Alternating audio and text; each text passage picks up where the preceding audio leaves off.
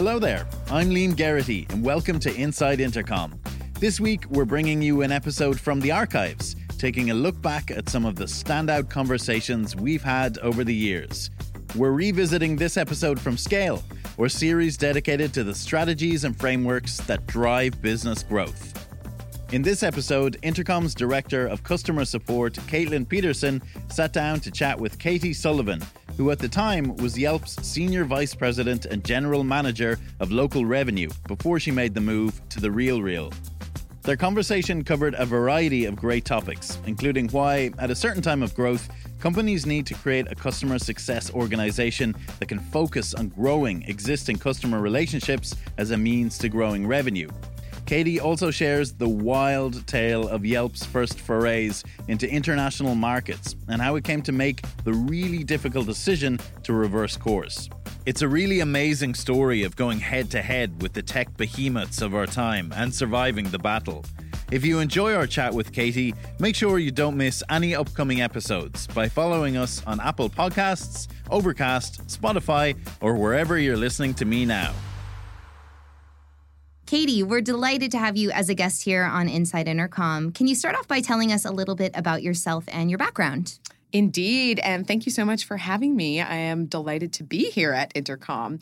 So I'll take you way, way back. I studied art history at UC Santa Barbara, and I pursued a master's degree abroad after graduating and got my master's degree in ancient European art. So I lived in London. I actually wrote my master's thesis on the fine and decorative arts of the Burgundian dukes. As you can imagine, it's not a lot of transferable knowledge. And I moved back to the Bay Area where I grew up after finishing my degree, and I sort of just didn't know what I wanted to do with my life. I knew that I didn't want to work in the field of art history. After taking a couple interviews and a couple different career opportunities in that space, it seemed pretty evident to me that that was not going to be the right path. And I remember my mom, who's a scientist, said, "What about technology? You grew up in this area and you could go get a job at one of these startups."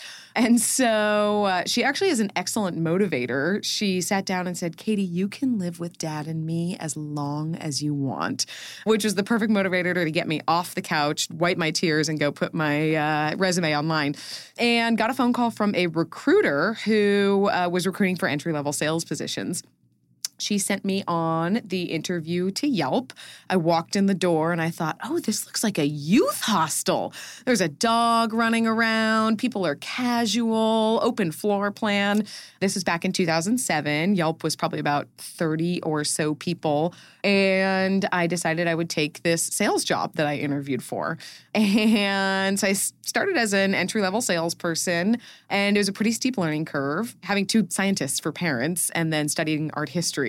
There was a lot I did not know around startups, around being in business, but I did see some early success, and the company was growing, and we had decided to open up a New York office. So although I had only recently relocated back to the Bay Area, I decided I'm in my early 20s. Of course, if the company asked me to move to New York, I would definitely go. Lo and behold, the company asked me to move to New York. I was about 8 months in, and I called my boyfriend and I said, "We got to break up. I'm moving to New York." I would later marry that boyfriend. But so in 2008, I moved into sales management, and we were doing some what I would call small scaling of the New York office at that point in time at Yelp. And in early 2010, we took on a Series E. I think we took on about $25 million.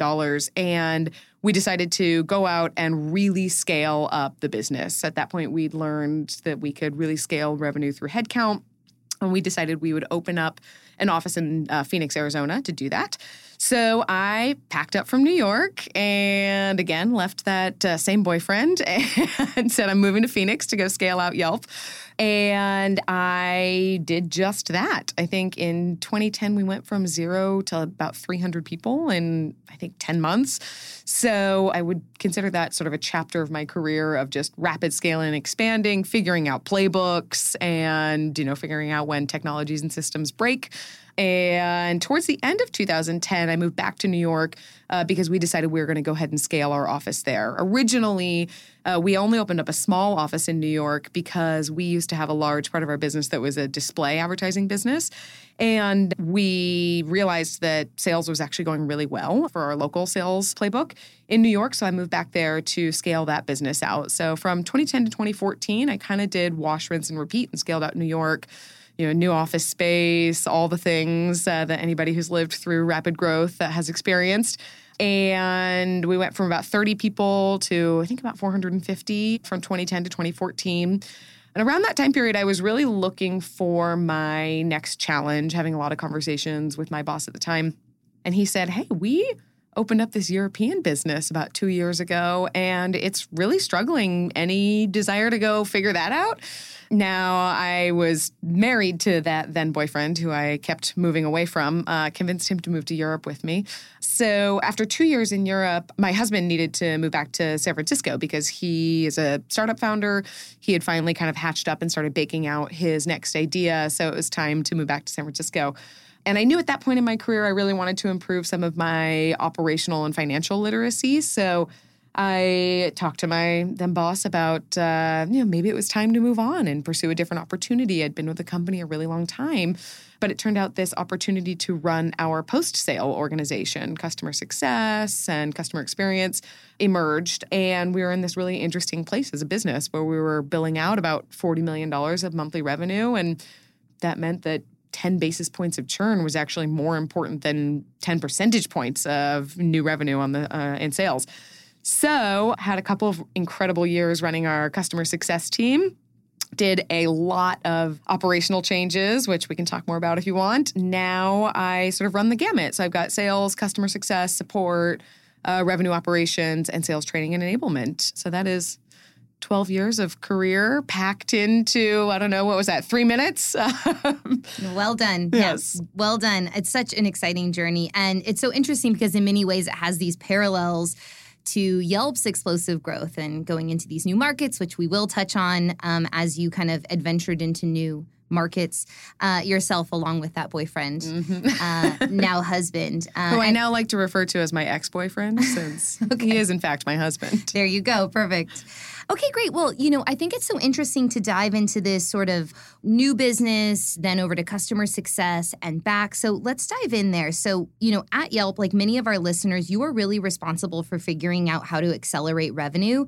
And as mentioned, you've moved from new business, local, and up over to existing, and now back in this kind of head of local space alongside customer success. So zooming out, it would be great to get your take on really the value that you see is added to a company by a customer success team. It's a great question.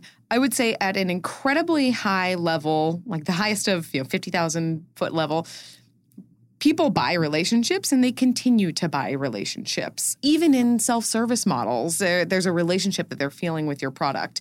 And so relationships with our customers are really kind of the gasoline that can drive the corporate engine. I mean, that's what brings feedback to our product team. That's what, drives big decisions on roadmaps and how to plan for different customer segments, all that type of stuff.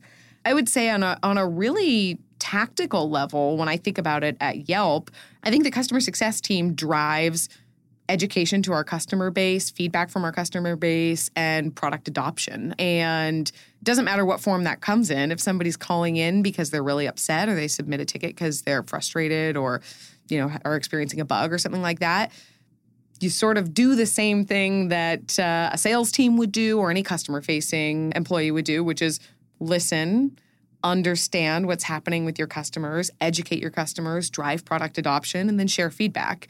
It's the same thing you would do on an outbound call into a customer if you're pursuing expansion revenue. You would listen, you would understand what's happening, you would educate, you would drive adoption, and that might include upgrading budgets. But what's embedded in all of that is building a relationship with your customer, listening to your customer, sharing what you hear internally. And when you get into a beautiful flywheel of that, the customer success organization can be a massive driver, not just a ticket taker and not just a call answerer and a firefighter. Absolutely. And I think we've really seen the emergence of this, customer success space really explode over the last few years. So one question I'd love to dive into is how you've approached segmentation within your customer success organization to allow for a more singular focus and ultimately success. Yes. It's a great question. And what really struck me early on in trying to unpack how we were running our customer success organization when I took it over is I don't think there actually is one single formula for success that applies to all businesses. Every product is different, every business is different, and businesses go through different life cycles where different formulas might make sense. If you take into consideration where Yelp was when I took over the post-sale part of the organization, I mentioned at the top, we were doing close to $600 million in revenue. We were billing about $40 million monthly out of the local segment. And that's a really different world than, even when Caitlin was brand new at Yelp and we were a tiny startup. I think we were doing maybe $10 million in revenue. And so the formula that worked at that time period was probably a lot more similar to what startups experience in general. You do things that are intentionally not scalable so you can go extremely deep with your customer base and really deeply understand every problem that you need to solve for your customer. Then you get to a phase as a company, like where I was when I took on the organization, where we had grown and we were publicly traded, and it's a totally different ballgame. So the way that I thought about segmentation at that point in time had a lot to do with operational efficiency, all with solving the problems customers at the center of the whole kind of equation. But we were at this stage where we had a couple iterations of a relatively unscalable model that we had tried to sort of fix and scale differently in order to meet the scale of the customers that we were selling. But we were still not answering all the phone calls that were coming in because we had 120,000 customers. So we weren't answering all the phone calls. We were slow to get back to our customers, and that's a pretty frustrating experience. So first and foremost, I had to try to understand just on a sheer logistical support level, how are our customers experiencing our business and our support levels? Then I started to think a lot about the actual mandate of managing churn. So for us at Yelp, we managed everything monthly because we had contracts that were on a monthly basis. And we essentially said churn is our lost revenue. Subtract out any positive revenue we got from upselling in the existing revenue base, divided by our monthly managed revenue. So what I really did was just take out those basic functions of the equation. I said our monthly managed revenue is basically just support and tickets, answering phone calls, getting back to customers when they have issues. Upsold revenue is its own team with responsible for expansion revenue. And lost revenue needs to be its own team with 120,000 customers and tens of thousands of phone calls. We have a singular focus on how we actually manage revenue that's being, put out the door. And so that's really how we broke it down during that time period. We have, in fact, continued to iterate and change as the business has grown and changed. But that's how we broke out the different segments. What we were also seeing, which I imagine lots of listeners who are, intimately acquainted with the post-sale side of the business, was competing priorities and unintended consequences of incentives within an organization. So I'll give you a couple good examples of that. The first is imagine if you were responsible for a book of business of 700 accounts. And these 700 accounts are all small businesses who are advertising on Yelp. When one of these customers calls in and you're on the phone with them and they're saying, I'm upset about a bad Yelp review I got. And also, I don't understand how this part of my ads program is working. And you say, okay, let me, I'm going to follow up with you in a day or in an hour or whatever. And you hang up the phone. Then you get another phone call and it's a business that says, hey, I'd like to actually grow my business more and I'd like to spend more money. And you say, okay, let me help you take care of that. Then you hang up the phone. Then you get another call, and that call is, hey, I'm doing a search, and I'm actually not seeing my ads on the site. Where do you spend your time? I mean, there's so many competing priorities, and so inevitably at scale, you get people who gravitate towards what part of the conversation they like the most. And when they're completely overwhelmed with too many competing priorities, they're not going to get all of them done. So that was kind of the first part of splitting what I mentioned before around splitting up the churn equation. The other thing that we were seeing is When folks are being held to a metric, so in this case, folks are being held to churn in their book of business, you can sometimes see unintended consequences of what incentives you put in front of them.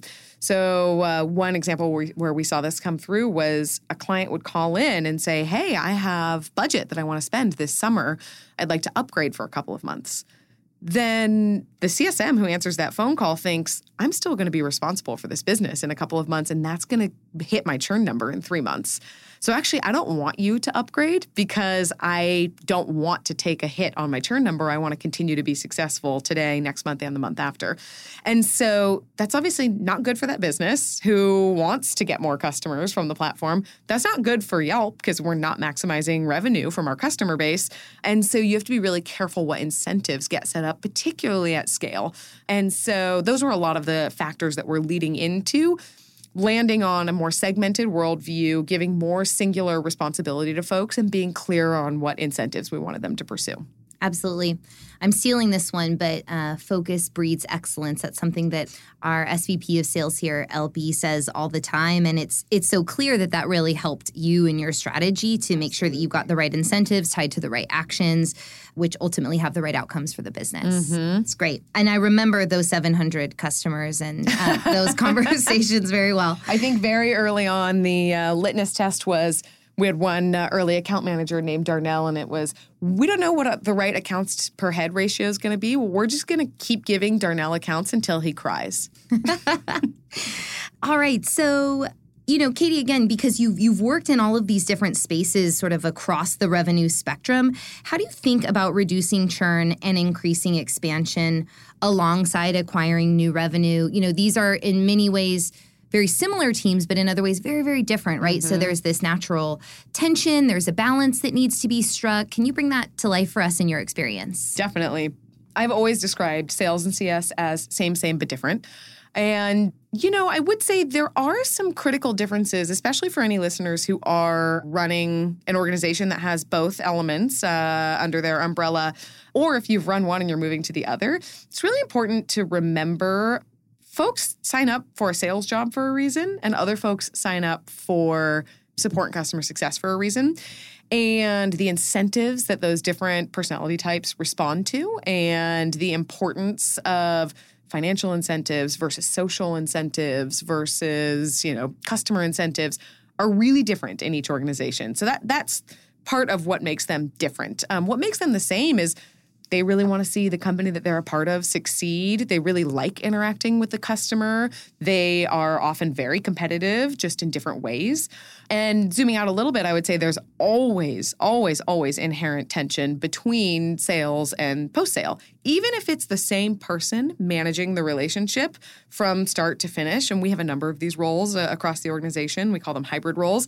There's still tension that takes place as soon as the rubber hits the road and the product gets used and the billing is transpiring. It's a different thing.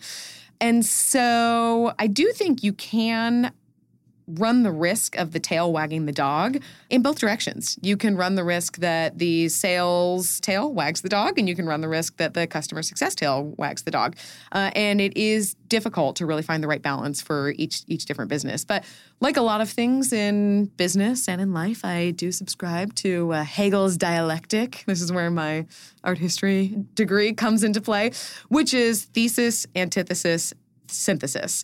So I really do think that there is a balance that can be found as long as you can be thoughtful about, what is it that you're trying to accomplish? What's the opposite of that? And how do you synthesize these two things to find the middle ground that will help you unlock the growth that you want to unlock for your company or for your customer? Beautiful. Well put. And great to see you weaving that art history background into your day life. That education was not for naught. There you go. Just before we continue with today's episode, I wanted to let you know about Offscript. It's a new series of candid conversations with Intercom leadership all about the extraordinary AI-driven transformation we're currently experiencing. Episode 1 is on our YouTube channel right now. Here's a teaser of what you can expect. I don't want to come across as overly dramatic, but for every single tech company, this is an adapt or die moment. It's inevitable that all businesses are going to go AI first. It's just a matter of time. In this post-AI world, new companies will rise, old companies will fall. Of course, some of these new companies will flame out. Some old companies will pivot successfully too. I don't think any of us could see a world where this wasn't going to be one of the biggest changes in the customer service landscape ever. The world we care about is customer service, and it's so patently obvious that the old way will be quickly obsolete. We're racing hard to build a future which will result in better experiences and results for customers and businesses too. It's not just a product change, it's a mindset change. Let's make space to talk about all of this. We have so much we want to share. We want to explore these ideas in the open. We want to provoke new ones in you. We want to learn from your reaction. You just click the kind of like big stupid go button, right, and see what happens. Welcome to Offscript. That's all to come on Offscript. The first episode is out now. You can watch it on Intercom's YouTube channel, and we'll bring you audio versions of the episodes right here. Now, back to today's episode. So, we talk a lot about customer centricity, how to bring that into your strategy, how to implement it at the executive level, all the way down. How have you worked to bring this customer-centric mindset to the leadership team at Yelp and, as a means to drive the type of outcomes that you're looking for in your role? Mm-hmm. So it's interesting. Yelp is a two-sided marketplace. So we have two customers. One customer for many years got a lot more of the attention from us internally, and that is the consumer customer, the actual folks who are going onto Yelp and saying, I feel like a great cup of coffee nearby, or I need a plumber, or whatever it might be. And I would say we always have had a very strong DNA internally of making sure that that customer need is met with strong advocacy for that customer across the board. I would say we are making massive improvements in the last couple of years in really thinking through and prioritizing our other customer, which is our small business customer. And these are the people that run those coffee shops or the plumbers that operate those businesses. And, I think that internally, I've always been a pretty strong advocate for those customers, in part because that's just the world I came up in at Yelp. I've been talking to our customers since the day I started. And so, there's lots of ways you can go about this. I think there's some really, really cool structural ways to approach this within a company. For example, I know eBay was always we have a lot of ex-eBayers at Yelp, was always well respected for having what's called eBay Live, which is an annual or biannual event where the top sellers would come in to HQ. They would spotlight them. They were like movie stars internally. It would be like, oh my gosh, Caitlin P., you're the one who sells all the reusable cups and spoons. We love you. We love your work. We love the marketplace you've created. And so I think that some of those types of things, we are starting a program called Yelp Voices, which is very similar. So I think having these types of structural things that really celebrate your customer are really important. I also think a lot of beta feedback feedback on beta products from customers and having beta communities. I know Square has done a really nice job of that. And make sure you're getting really tight feedback loops. Having things like user research teams that actually go out and bring you statistical research and marketing survey data. I think those are really nice structural ways to do it. But I also think it's internally about just championing your customer. I mean, if you sit in a meeting with me and in a conference room at our headquarters, you'll definitely hear me use phrases repeatedly like, based on my intuition of our customers, I think blah, blah, blah, blah, blah. Or if I can be an advocate for our small business customers in this conversation, I would say blah, blah, blah, blah, blah. And so just making sure people understand who these customers are. I think in our case, the first part of our marketplace that I was talking about, the consumer, everybody can sympathize with that because everybody is a consumer, but not everybody is a small business owner, and not everybody has spent a lot of time talking to our small business owners. So it's really important that you have advocates who are well respected, who can go out and kind of spread the customer gospel, as it were. It's great. We had Mike Redboard from HubSpot on a previous podcast, and he talked about making intentional decisions about the expensive things you're going to continue to do. And I think some of these activities or actions is a great example of the one or two places to continue to go big and perhaps be expensive to bring that customer voice. Yeah, absolutely. To the forefront. All right. So, Katie, going back to Yelp and its journey over so many years, the business expanded into new markets across the U.S. and really had its sights on international domination and has since changed course. So it'd be great to get your perspective on what drove that decision and why Yelp ultimately decided to stop pursuing that. Yeah. So we, like many companies, especially consumer internet companies, had our sights set on international growth. I think for many companies, it's a great way to pretty immediately expand your TAM, and that's always great for investors and for shareholders. And like most ambitious consumer internet companies, we absolutely wanted to fulfill big dreams of being an international brand, and still do. So we launched the user side, so the actual just functionality of Yelp and writing reviews. I think as early as 2010 was when we initially went to Ireland and then the UK. And then sure enough, kind of every quarter or so, we were adding on new countries. Yelp today exists in, I believe it's 14 countries, and you can use Yelp in any of those countries. In 2012, we decided to open up business operations and actually start monetizing in some of those countries. And then in 2016, we decided to pull back on monetizing. So we just pulled back sales and marketing, but we've kept the actual user site open. And what led us to kind of halt investing in some of those areas is very complicated. We could probably spend like a 2-hour podcast session talking about that. We can get Jeremy in here. But if I were to kind of try to summarize it, I would start with accountability for some of the things that we didn't do quite right when we went international. The first was probably a pretty common refrain if you talk to most American companies who try to go international, which is we tried to fit an American-shaped peg into a European-shaped hole. We basically said we just translate the materials into Italian and French and Spanish and change to the British spelling and then convert from dollars to pounds and dollars to euros and everybody go have at it. And turns out it's a lot more complicated than that. And, we did learn fairly quickly that was happening, but I think we probably didn't course correct as quickly as we should have. Now, in addition to that, we didn't have a lot of time to course correct, in part because we had some headwinds blowing against us on the sort of macro level. At the time, our model for growth was extraordinarily reliant on Google for SEO distribution so that users could find out about Yelp. And there were some pretty anti-competitive behaviors taking place on Google's search algorithm, for which the European Trade Commission has continued to keep an investigation open, almost single-handedly, due to some of the government outreach efforts that we've sort of mounted abroad. And some of that actually has translated back to the U.S. to reopening up the FTC investigation against Google. So what that means in sort of less jargony terms is Google was making it really hard for us to get our name in front of users and to get users to learn about Yelp. And because that was so much a part of our user acquisition model, with that being inhibitory, it was really difficult with the top of the funnel being kind of, narrowed. So I often like to describe us as medium tech. Yelp is a well-known name, but we do not print money the way that some of the big tech companies do. We're not Facebook. We're not Google. And so we oftentimes, get hurt just like the little guys in some of that anti-competitive behavior, and B, have to be really thoughtful about how we're spending our money and time.